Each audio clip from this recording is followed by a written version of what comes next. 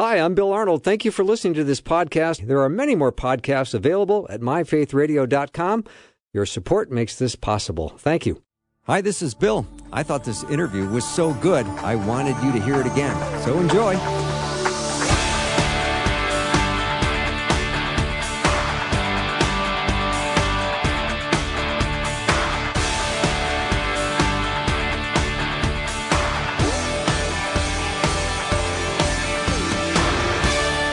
And a warm welcome to the afternoon show. I'm Bill Arnold. We're going to do a fascinating study today with Dr. Michael Wise on the Dead Sea Scrolls.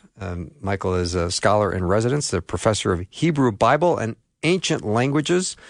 He doesn't have one, he has 2 PhDs. So I guess I have to call him Dr. Doctor. This could be a long hour. Michael, how are you? I'm well, Bill. How are you today? I'm good. Thank you for being here. Thank you. I saw you present at a conference in May, and it was spectacular. I was writing notes as fast as I could. And the Dead Sea Scrolls, the greatest biblical discovery in modern times. True or false? True. Okay, good. True. So we're off to a good start. We are. Yeah. We are. For a lot of people listening, they might go, Dead Sea Scrolls, what is that? Yeah, I find as I go around and talk that most people have heard of the phrase, and they know they're important somehow. And Christians know that they're important for the Bible, but they don't know what they are exactly. Yeah. So I can say it quite succinctly, and then we can get into details as you want. Yeah. The Dead Sea Scrolls are a collection of nearly 1,000 texts found in 11 caves along the shores of the Dead Sea in modern-day Israel. That's why they're called Dead Sea Scrolls. Okay. The caves are right near the Dead Sea, within a mile or so from the shore, at the closest cave anyway. And in the 1940s, mid-1940s, and on through the mid-1950s, in 11 caves, archaeologists and Bedouin, who were both competing to find these texts, discovered nearly 1,000 of them. Wow. And we think there were probably several hundred more that totally disintegrated before modern times. Michael, where did they get the idea that these documents existed? Why were they looking for them? Where did they get this idea? Well, the famous story that's told is one about a shepherd, okay, right, an Arab shepherd who was shepherding goats, actually. Okay. And one of his goats wandered away and around a corner, and he couldn't see it. Just like a goat. They do that. Yeah. And he thought maybe somebody had got his goat, so he went looking. And You've used that before, haven't you? No. Okay, good. No. I love fresh material, by the way. It's fresh. Yeah. Oh, good. Yeah, you can keep it. Well, no, it's going to patent pending on this show. Okay. Yeah. So the goat went running somewhere, and he didn't know where. So he came around the corner, and he looked, and he saw a cave. And it was a kind of a difficult cave to get in because it had 2 entrances, one down low, small enough for a goat, but too small for him. And then up higher, a bigger kind of entrance, but he'd have to pile rocks on top of each other to kind of clamber up and then heft himself over and down. He didn't want to do that if he didn't have to, so he threw a rock in the lower level entrance and expecting to hear a clack, and his goat would come running out if it was in there. And he was hoping it was because he had no other better ideas. Yeah. And instead what he heard was a shattering of what turned out to be a large clay pot. Wow. And that was the beginning, because when he figured, I better go in there after all. So he did the long way around method that I described and lowered himself in, and he found along the walls opposite the entrance about 20 large pots, and standing something like 18 inches high. And his rocket hit and crushed one of them. And in the sherds, that's what we call pottery fragments, he saw scroll material. There were scrolls, and that was the beginning. That was the discovery of the first 7 of the Dead Sea Scrolls. It was a chance discovery, really. So he ran back and told the elders of the tribe, and things took off from there. Okay, so he was doing goat retrieval. Yes, and he stumbled upon the greatest biblical discovery in modern times. That's right. That's okay. I love this story. So now they are going to be gathered, and whose property are they right now? Is it finders keepers? Is the shepherd boy a rich guy right now? The shepherd eventually became reasonably prosperous, he and his tribe. The Ta'amira Bedouin, as they're known. Okay. They had actually been wandering through that area. They were the type of Bedouin who would travel with their herds and move from season to season and following the food. So they had been going through that area for centuries. They didn't really profit nearly as much as the middleman. So what happened is they brought these first scrolls to a middleman, that is another Arab, who owned an antiquities shop in Bethlehem. And his name was Kondo. Okay. And Kondo began to make the contacts through which auspices the scrolls eventually were purchased. Okay. In the first 7 were in 2 chunks. And the whole idea that there were scrolls in these caves got everybody thinking. First of all, the tribesmen went looking in other caves.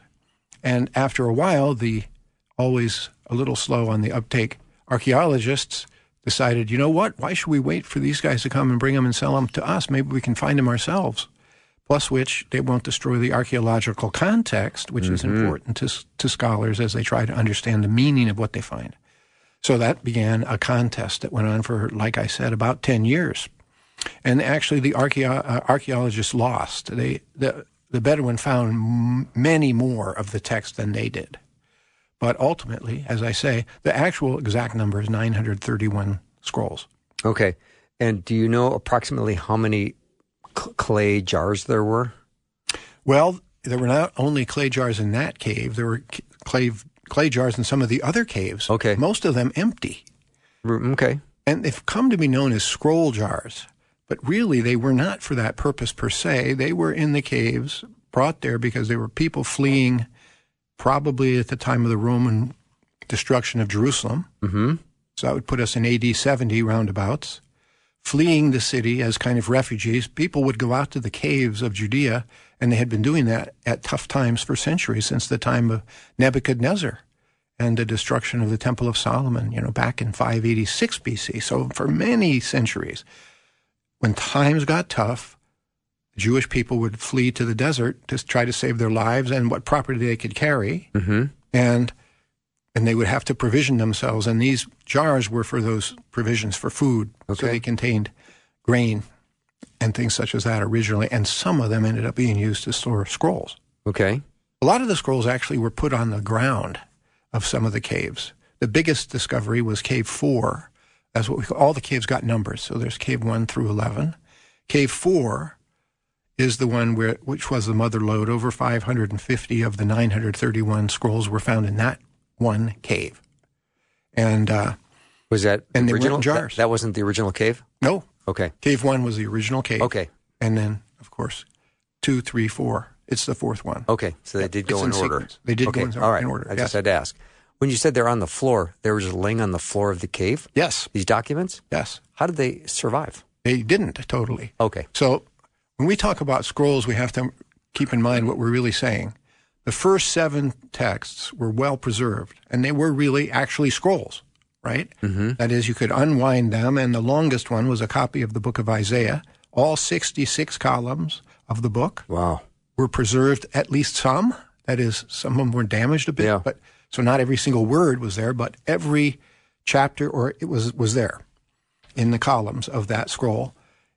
Whereas when you get to Cave 4, what we're talking about when we say scroll is anything from something the size of a fingernail, it's a small fragment that's left of one of the texts, to something about the size of a 8.5 to 11 and 11 page. So we're talking about typically much smaller portions that have survived. And the very reason they haven't survived better is that they were on the floor, subject to the chemistry of the soil and to the critters who like to eat them. Sure. Rats in particular like to use that stuff for nests. Oh, wow. So how would an explorer who's going into a cave to try to collect documents do it? Because if there's pieces as small as a fingernail, I could guarantee I'm going to step on something. Right. And not know it. So even today, Bill, you might find this interesting. There are ongoing explorations of the caves of Judea, even this very day that we're sitting here. Okay. So now that we know that there's stuff there, all of the caves not only need to be explored, but re-explored and then re-explored again because our technology keeps getting better. Mm-hmm. And the very point that you're getting at, that is how do we detect these things, is the essence. That is, maybe we can find stuff that earlier people couldn't find because we have better detection techniques. Mm-hmm. So what they're doing at the point we're talking about today is they're actually digging the soil of these caves down to bedrock and sifting it in sifters that will catch the smallest fragment of any kind of thing, because they're looking for all kinds of evidence, not just scrolls, but bones and pottery and those sorts of things, coins that help us date texts. So we are still finding, in fact, this last year, in one of the caves related to the Dead Sea Scrolls, but not the same exact, that is, it's related to a later time in history, but there are scrolls of that time too, known as the Bar Kokhba revolt, some 60 years after the one that destroyed the temple. The Jews revolted again.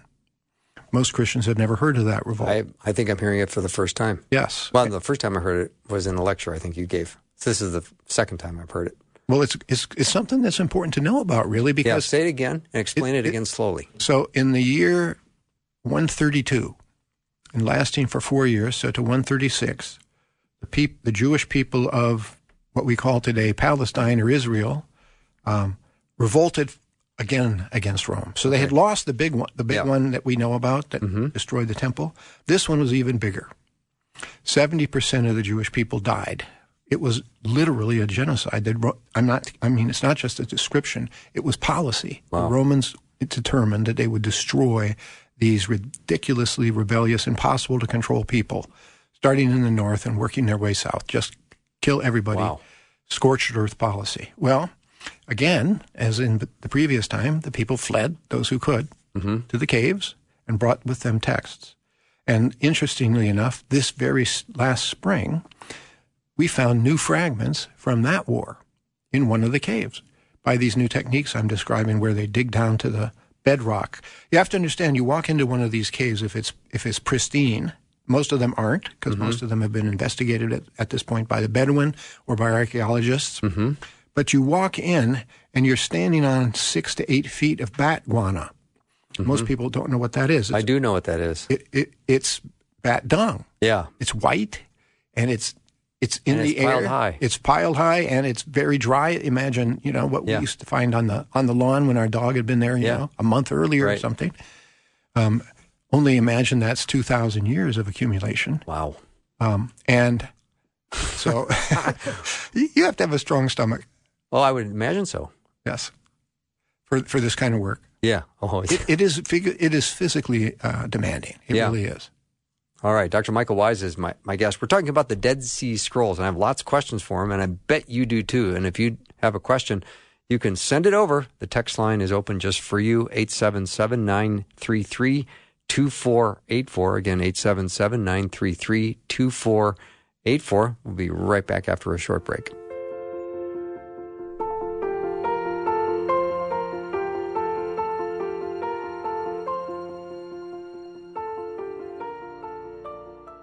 Hi, this is Bill. I thought this interview was so good, I wanted you to hear it again. So enjoy. I'm back with Dr. Michael Wise. Today we're talking about the Dead Sea Scrolls. Fascinating topic. There's so much that we need to learn and to know, because Michael was telling me during the break that copies of all the biblical text except Esther have been discovered in the Dead Sea Scrolls. That's right, Bill. By biblical, I mean Old Testament. I want people to understand there's no copies of the New Testament. Of course. People don't know that necessarily, because the scrolls were hidden, we think, right around the time of the destruction of the temple in Jerusalem, so right around AD 70. And the New Testament books, some of them were around at that point, but none of them are in the caves. Okay. So we're all, when I say biblical texts, if people can just understand, I mean Old Testament texts. But yeah, we've got 212 of those 931 texts I talked about are copies of books of the Old Testament, many of them in multiple copies. Of course, fragmentary, you understand, like I was saying. So we have, let's say, we have 36 copies of the book of Psalms, but none of them is complete. So even putting them all together, we wouldn't have every psalm and every word of every psalm represented. Nevertheless, these are the oldest copies of the Bible, Old Testament texts, by 1,000 years compared to what we had before. And that is enormously important, because It shows us how carefully the Bible has been transmitted. Remember, God gave these books to human beings like you and me, and one of the first things we discover as people is that we make mistakes. We make lots of mistakes. So as scribes worked on these and passed the scrolls down, it was inevitable that they would make spelling errors. They would actually leave a word out here and there by accident, that sort of thing. And so the farther you get back towards the original text, the fewer mistakes there are, because they haven't happened yet, so to speak. And so you want to get back as far back in time as you can, as close to the time of what we call the autographs, that's a fancy word for the originals, as we can. And when we found the Dead Sea Scrolls, we took a quantum leap. We went back 1,000 years more than we had been able to be before. That's breathtaking, isn't it? It is. So what did we discover with a document that we just find that's 1,000 years older than the copy that we had in existence? What does it tell us? Well, it tells us, as I said, and it's important to notice this, that the Bible's been passed down very, very carefully. That's probably not surprising to people. Yeah, the God that authored it certainly is able to preserve it, isn't he? That's right. Yeah. And I want to say at this point just something before we go further. I think we sometimes get defensive as Christians as we're talking about the Scriptures, and we want to prove them by things like archaeological discoveries. Yeah. And I don't like that mentality. I want us to have a much more confident mentality. I think the Scriptures are the Word of God because Jesus said so. That is, we have dominical authority. Yeah. And that's enough. So when we're talking about this question of, well, what do we get from this? When I tell you that not only do we get answers, we also get questions, that won't be threatening. So the Dead Sea Scrolls show us how carefully the Bible has been passed down, but they also show us how much more complicated the process of getting our Scriptures was than we knew before. So, for example, at the time of Jesus, there was more variation in the text of the Bible, even though the text we know existed. There were other variants that existed as well, and we didn't know that.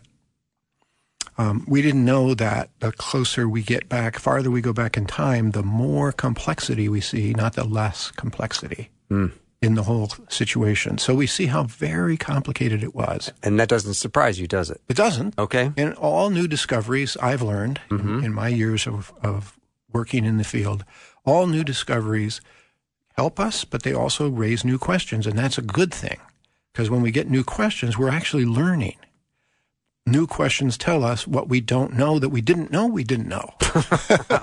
Yeah. And that's valuable. It's valuable in any field, right? I think that's one of the major questions I ask myself. For example, as a teacher, I ask God, I say, Lord, what am I not seeing? And so I don't know that I don't know. Right. I constantly have to ask that question. We all have so many blind spots. One of the reasons we need each other. And it's important that we remain curious. It is. We have to be curious. So we can be very confident in our Scriptures, but we have seen with the discovery of the scrolls new questions, such as when did the Bible, the Old Testament, actually come to be the Old Testament? That is, when did it come together? And one of the things we find is that it hadn't happened yet at the time of Jesus. That is, really? Yes. What do I mean by that? I mean this. The holy books were there, but people didn't know that there weren't going to be more. So we were at a stage prior to the time when we know, here's our Bible, there's nothing to be added, there's nothing to be taken away. What we mean by that phrase is that we have a canon, the special word C-A-N-O-N that scholars use to describe the collection of Bible books. We believe that they are the inerrant Word of God, and there's no other books that are that. So as Christians, we would argue against things like the Book of Mormon. That's not the Word of God. It's in addition to the Word that we have in the New Testament. So it's not okay, so to speak. It's not equal. Well, in the time of Jesus, people knew that they had holy books, but they didn't yet have a finished collection. They didn't know they had that. So there was the potential for more to come. And that's important because why? Well, for example, what if we said there could be no more prophets after the time of Malachi?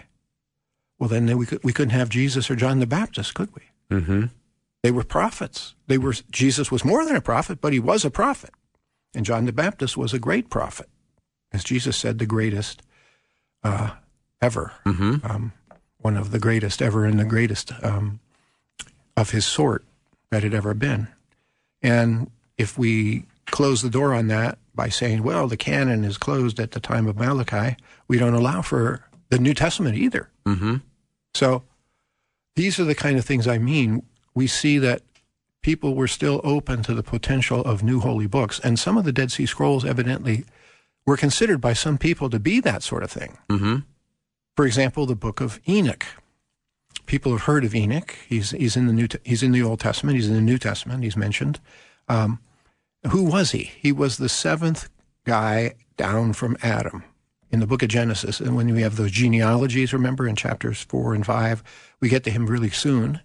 And he is the guy who, according to Scripture, never died. He walked with God, we're told, and then he was not. That's literally what the text says. Then he was not, which is mysterious. Michael's making air quotes in the studio right now, just so you know. When he said was not. All right. Yes. Thank you. So what did that mean? Well, people came to believe that it meant that he had not died and that he had been taken up to God without having undergone death. And, in fact, they later believed that he had written books. And some of those books, ostensibly, were found among the Dead Sea Scrolls. We have Enochic writings. That's how we describe them. And so it's clear that those were considered holy books by some Christians, or by some Christians, but also by some Jews at the time of the Scrolls. Why did they not make it into the canon? Well, they did. In Ethiopia. In Ethiopia? Yes. Say more about that. The Ethiopian Old Testament canon consists of 66 books. I said Old Testament. Right. I know our canon is 66, but that's new and old, right. 39 and 27. I'm just talking old. They have 66 books. They have 66 books, including Enoch and Jubilees. Jubilees is the second book that was found among the Dead Sea Scrolls. It's a kind of retelling of Genesis up through Exodus 15 with certain additions and certain emphases to make the points the author wanted to make, probably writing around 200 BC. So when we start talking about the Dead Sea Scrolls, we're in a whole new world. Oh, it sounds that way. A world of books that we've never heard of, yeah. A world of thoughts we never knew people had. We're in a world of literature that existed at the time of Jesus, which he surely knew about and interacted with people about, that we didn't even know existed. Yeah. Titles whose names never survived to come to our time. Mm-hmm. Michael, what are we supposed to know about this information, and how should it be applying to our life or not? Well, first of all, I would say the Dead Sea Scrolls break up into two big ideas, you might say. The Old Testament text and how we got the Scriptures, on the one hand, and the world of Jesus and what was in the air, so to speak, what was the world of thought of his day on the other hand. So those are two really important topics for us as believers and two things that we really should and probably do care about. So we can go down either of those paths and we'll find it very rewarding. I think the thing that we find for the New Testament stuff, especially, I'll give you a suggestion here. One of the ideas that emerges from the study of all this literature that was being read and distributed at the time of Jesus, we see that the thing that led to the breakup of the society into all these different groups, like the Pharisees and the Sadducees and the Essenes, and there are groups following this guy and that guy. One of the groups ended up being the followers of Jesus, as you know. The biggest thing that led to that kind of fracturing was the question of the law, the Jewish law. How does it apply? How is it to be interpreted? That was why people broke up, so to speak. Like churches, unfortunately, go their different ways. Why do they do that? For a variety of reasons. But in the Old Testament world, it was and the world of the New Testament as we come into that time, what divided people was ideas about the law of Moses. How is it going to be applied? And so as we look at the New Testament, notice how often Jesus is arguing with the Pharisees about the law. That's true. Why is that? That's a great point. I wished I would have made that. Yeah, but I didn't. The Son of God comes down to earth for 3 years, and what is he teaching us? Is he teaching us about quantum physics? No. Is he teaching us about the unified field theory, or the sort of things that modern physicists say are the most important questions? He's talking about whether you tithe dill and cumin, or whether you're allowed to eat stalks of wheat when you're walking through the field on the Sabbath. Mm-hmm. Those are questions of the law of Moses, and Jesus was very much involved in those discussions. Mm-hmm. That's so alien to our minds, Bill. It is. I'm having a hard time. We don't care about those questions, quite honestly. No. We didn't know we were supposed to. I didn't know I was supposed to. And now that we're told we are, we really wish we didn't have to. Yeah. You're disrupting my mind right now. Yeah. Yeah. So in the discovery of the Dead Sea Scrolls, Dr. Michael Wise is my guest, and he is an expert on Dead Sea Scrolls. So they have found copies of all the Old Testament text except the book of Esther. What's with that? Well, first of all, go back to the question the matter that I talked about earlier. We found these many, many hundreds of texts, but some of the texts we think didn't even survive. We think that because we have what we might call label tags that's all that's left is the tag. So that tells us there once was a scroll and the rest of it's gone. And we've got enough of them to think we are lacking about 300 texts. So we had 1,200. So maybe Esther was there, is the point. All right. But so far as we know, it wasn't. It isn't in what we have. So let's deal with that. Why was that not there? What's wrong with Esther? Two things you could say. First of all, and we don't know which one is the reason why it wasn't in the collections, okay? But these are things that are facts. Esther is a book that has to do with a festival that isn't described in the books of Moses. The books of Moses, especially the books that is in Leviticus and Numbers, we have these festivals, these holy festivals of the calendar year that the ancient Hebrews and then later the Jewish people followed, like Passover and Pentecost and Tabernacles, those great festivals when they would go to the temple. And Jesus always went at those times, for example. Some Jewish people felt that the only festivals that people should celebrate were the ones in the books of Moses. And since Esther is about another time, and it's after the time of the books of Moses, and so it's not in those books, it's not a holy festival that we should celebrate in the same sense. Therefore, we don't have the book for it. That's one answer. But there's probably another answer that's more important, and that is this. Esther marries a Gentile. And that was no. Ooh, yeah. For many of the Jewish people of the day. Even as today it is in Israel. It's a matter of considerable interest and controversy. And people don't like it, many of them, when a Jewish man or woman marries a Gentile person, because the notion is that is how our people come to an end. If we don't marry other Jews, we don't have Jewish babies. Mm-hmm. So we need to marry other Jews, and that idea was already there in the time of Jesus, and Gentiles were considered unclean. So there was also all of that stuff that we don't think about too much, but the ancient Jews did. Mm-hmm. All the laws of purity.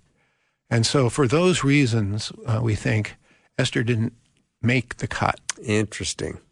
That's really interesting. Dr. Michael Wise is my guest, and he's an expert on Dead Sea Scrolls. Michael, is there, as we found these documents, was there multiple languages in these documents? Yes, there are. Is there more than Hebrew? Hebrew is the majority language, okay. But we have about 120 texts written in Aramaic, a language related to Hebrew.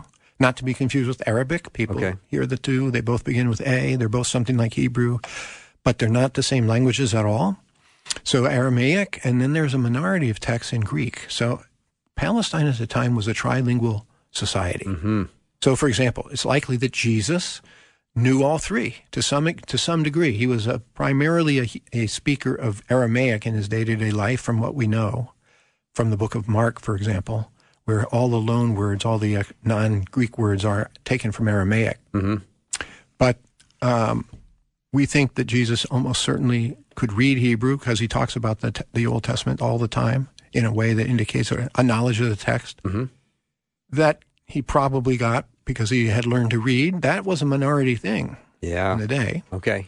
And also Greek was widely spoken. It was widely spoken in Galilee. Jesus' family, his father and his brothers and he probably went to Sepphoris, which was about a 3-mile walk up the hill from Nazareth. Mm-hmm. And that was a Greek-speaking city where where a lot of people lived. They were Grecized. The term that we use is Hellenized. They lived a semi-Greek lifestyle, a kind of modified Judaism. And so Jesus would have been around people who spoke all those languages, and the texts of the Dead Sea Scrolls reflect that society as well. So interesting. Dr. Michael Wise is my guest. We're going to take a little break. We'll be back and continue our discussion on the Dead Sea Scrolls. If you have a question or comment, 877-933-2484.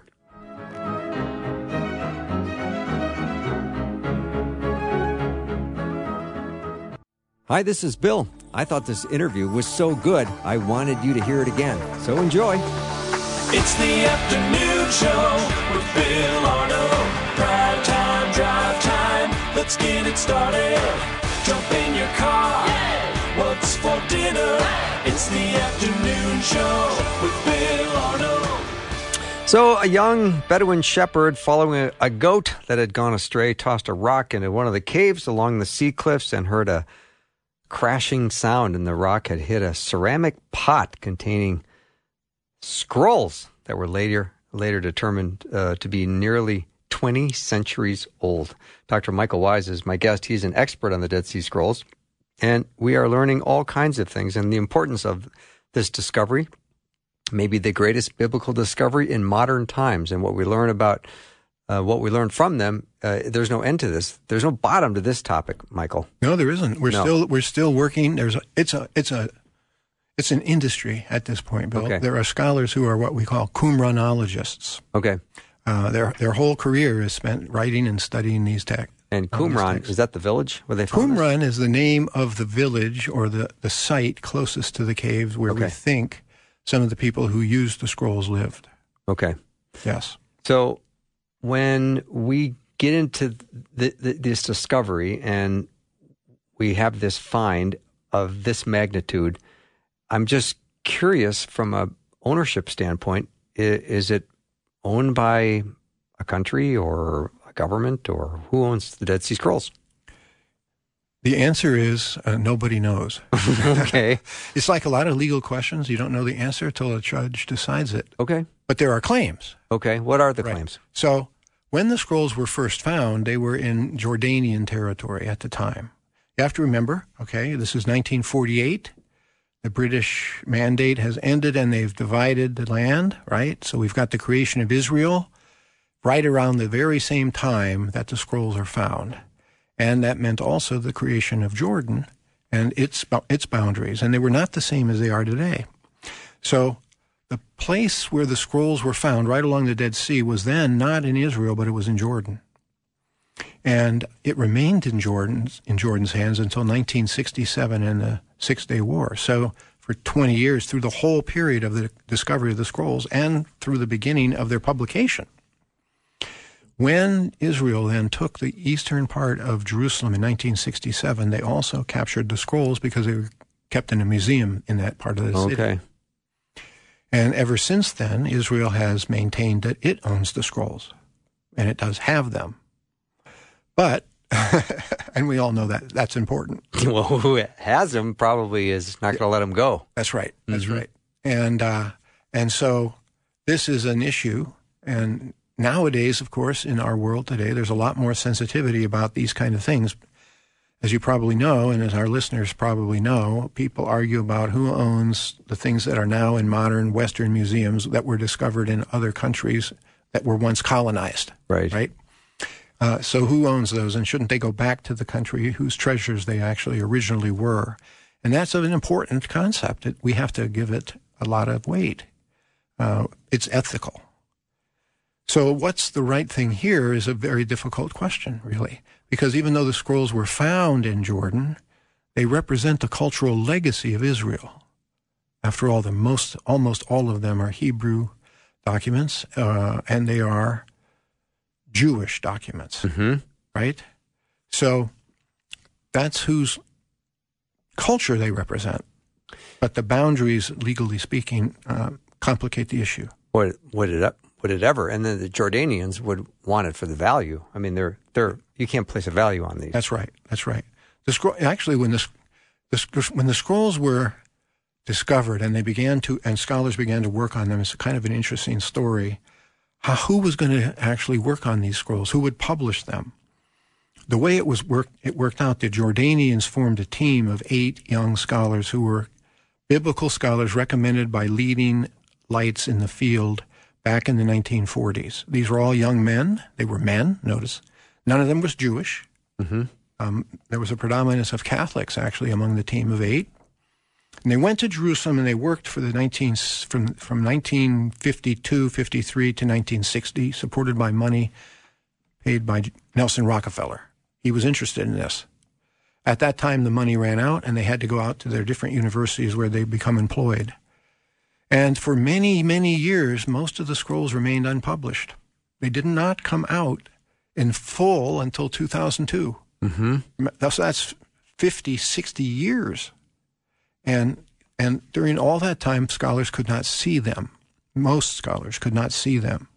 So this was a huge controversy. It's been a part of the story of the scrolls. And in the process of all that, the people who had the scrolls made copies of the photographs so that there were photographs of all the scrolls in 8 different locations in the world today, 8 libraries, in case there's the destruction of the originals in Israel. And that's been a part of the story, too. The trying to get the scrolls out has been a struggle. They're out now. So there's always been controversy about these texts, Bill. Okay. Of one sort or another. Michael, when you talk about the extra biblical or apocryphal books that were found as well, what do we learn, or what's the most interesting thing about that part of the discovery? Well, what do we mean by an apocryphal work? That's a good question. Let's start there. Let's talk about what that means. What we mean by that is it's a book from about the time of the Bible, Old or New Testament, that isn't in the New Testament or Old Testament. And yet it represents that culture and that time. So when we talk about the Apocrypha, in the first instance, that means the 11 or 12 books that are in Catholic Bibles that aren't in our Protestant Bibles. Okay? But it can also refer to texts of that broader world that aren't in any of those collections of Scripture. And that's what we're talking about here. So I'll give you an example of what we learn. In the New Testament, we are told that the Lord, when he died and was crucified and died, he descended to hell, and there he preached to the angels who were imprisoned. That's talked about in Peter's writings. Well, who were those angels? Why were they there? The book of Enoch that we find among the apocryphal writings has lots of details on that, including the names of the angels, how many there are, what they did, why they were imprisoned. Lots of those kinds of details. So one of the things that the apocryphal books tell us is more about the Bible. We have to understand, or the Bible stories. We have to understand that this world was very, very centered on what we moderns would call religion, right? That's all they write about. All of the Dead Sea Scrolls are religious books. So all these apocryphal writings are religious books. And for those of us who are interested in the faith of Israel and the relationship of that to our faith as Christians, all these things are extremely interesting, and they actually help us to understand the Bible better, what the Bible says. Yeah. Dr. Michael Wise is my guest. We're going to continue our discussion on the Dead Sea Scrolls after a little break. We'll be right back.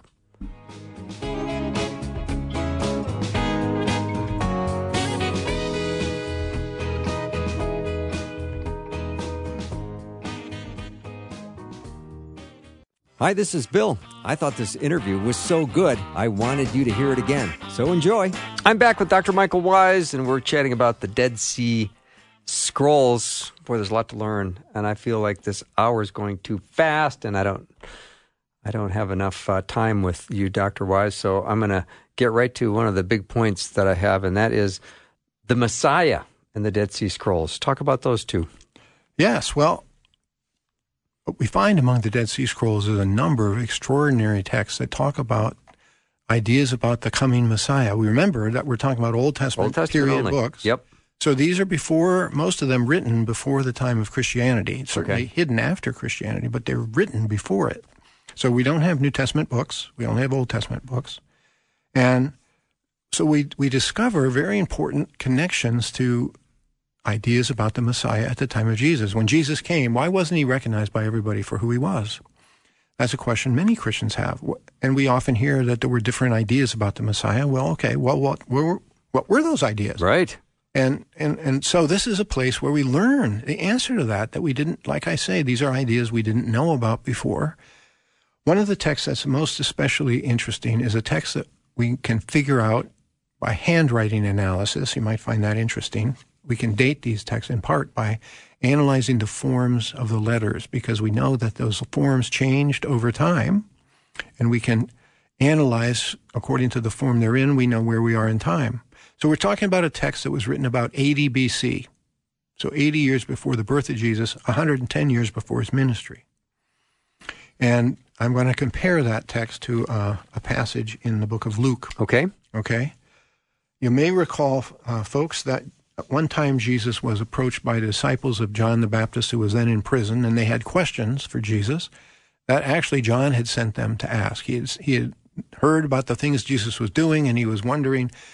It didn't seem like this was exactly what he was expecting from Jesus, and so he asked, "Are you the one, or shall we expect another?" And Jesus answers the question by talking this way. He says, so he replied to the messengers, "Go and report to John what you've seen and heard. The blind receive sight, the lame walk, those who have leprosy are cured, the deaf hear, the dead are raised, and the good news is preached to the poor." So he answers John's question, "Are you the one?" by talking about what he's doing. He doesn't answer yes or no. He says, "You decide, John. Here's what I'm doing. Does this fit the criteria of the Messiah and what he's going to do?" And one of the things that's in that list that probably goes right by people because they don't understand the time, he talks about the Messiah raising the dead. Whoa. And we know Jesus did that. We have stories about this. Yes, we do. But where in the Old Testament do we read that the Messiah is going to raise the dead? Because everything else he says is stuff that's in the prophecies of Isaiah and other Old Testament texts. But this is nowhere. There's no book of the Old Testament that says the Messiah is going to raise the dead. Where does this idea come from? Why does Jesus do it? And the answer, in part, I think, is to be found in this text that I'm talking about, known as the Messianic Apocalypse. That's how scholars call it. It talks about what's going to happen at the time of the Messiah. As I said, written about 80 BC, so way before Jesus was around, and so it's not talking about him. It's not descriptive of him. It's predictive. And it says that the Messiah is going to, it says at the time the Messiah comes, Yarapei Chalalim, I'm now speaking in the Hebrew of the text, Yarapei Chalalim, he will heal those who are wounded or sick. V'yachaye et hametim, and he will make the dead alive, i.e. he will raise the dead. This is, so here we have in this ancient non-biblical Dead Sea Scroll, a prediction that when the Messiah comes, he's going to heal the sick, which we know from other places, but also raise the dead. Wow. And Jesus does. The thrill never ends. Yes. So here's an interesting question. Why did Jesus raise the dead? And of course, there's more than one answer to that. He does it out of mercy, out of his love, out of his concern for the people who have lost a loved one, and a person who's died, of course, too. But I think that an important aspect of it is to show who he is. Yeah, express his divinity. Yes. Yeah. And this is part of who he's supposed to be according to texts that aren't in the Bible. The Dead Sea Scrolls have told us something we never knew. Wow, that is just so fascinating. All right, you've studied this for a long, long time. What are some highlights in your brain that were thrilling for you to discover or uncover? Well, what I just shared with you is an That's important pretty one. And there are others. Yeah, there are I other love important that. ideas about the Messiah there to be found. For me, honestly, I think of myself as a specialist in the time of Jesus. That's really what my work, my research is about. I want to know Jesus better. I want to know his times better. Because all meaning is contextual, Bill. We understand meaning when we understand the context in which a sentence is spoken or a word is given. Mm-hmm. So we're constantly searching for biblical context. We need the context. We need that world. We need the texts of that world. We need the ideas of that world if we're going to understand as best as we can the writings of the Scriptures. And that's the thing that the Dead Sea Scrolls give us in a huge way and in ways that we had never anticipated. So I've actually published a translation of the Dead Sea Scrolls, the non-biblical ones. It's one of the standard translations. And in working on that with two other evangelical scholars, we came into contact with every detail of all these texts. And I have to say that the whole of it matters. It's hard to say only this or only that. So in a very broad way, it's almost any time you're talking about the New Testament, there's something there that can be illuminated by these texts. Mm-hmm. And that matters enormously. Mm-hmm. I think understanding Jesus is at the center. So there's other texts I could relate to you that talk about what happens at the time of Jesus, what people were expecting, that are actually talking about Jesus in a roundabout way. Mm-hmm. So that's huge. Yeah. What do we care about more than Jesus? Nothing. Nothing. Yeah. Michael, if I go to seminary, am I going to get a course on the Dead Sea Scrolls? No. How am I going to learn about it? What books do I read? What do I do? This is fascinating. You need to listen to this radio program. Well, I get that. That's a starting point. But now people are going, okay, what book should I buy? Well, what's the best thing? What's the best way to study more and learn more about the Dead Sea Scrolls? Well, I think that you can't do better than read the texts themselves. Okay. So I would say, go on Amazon and Google Dead Sea Scroll translations. Whoa. And you'll find, I'm honestly, I'm speaking a little bit about my book, but there are other good translations out there, so people can decide which one they would prefer. It's a little hard, I would imagine, to read these ancient texts because it's such a different world. Mm-hmm. So a good translation will help you with that by giving you intros and headers and those sorts of things that'll make things a little easier. Mm-hmm. But you can also get hold of lots of different books if you just Google Dead Sea Scrolls on that same site. Yeah. That will guide you into some of the understandings we've been talking about today. What about misinformation out there?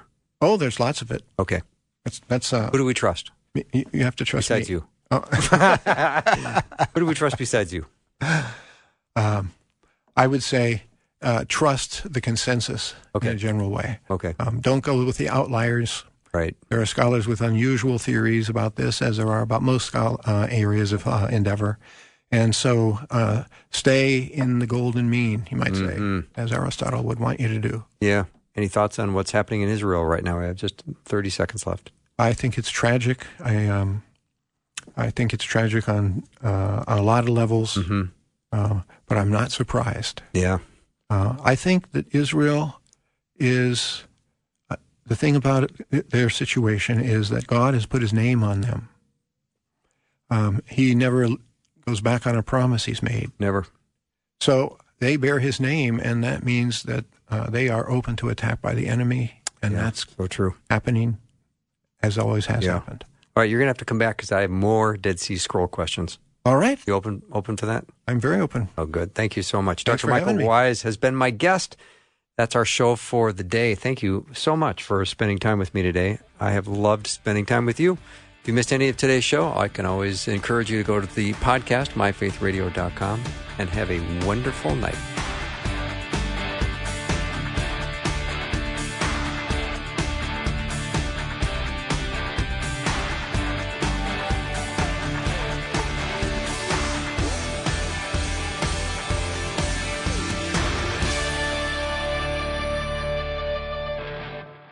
Thanks for listening. Programming like this is made available through your support. Information available at myfaithradio.com.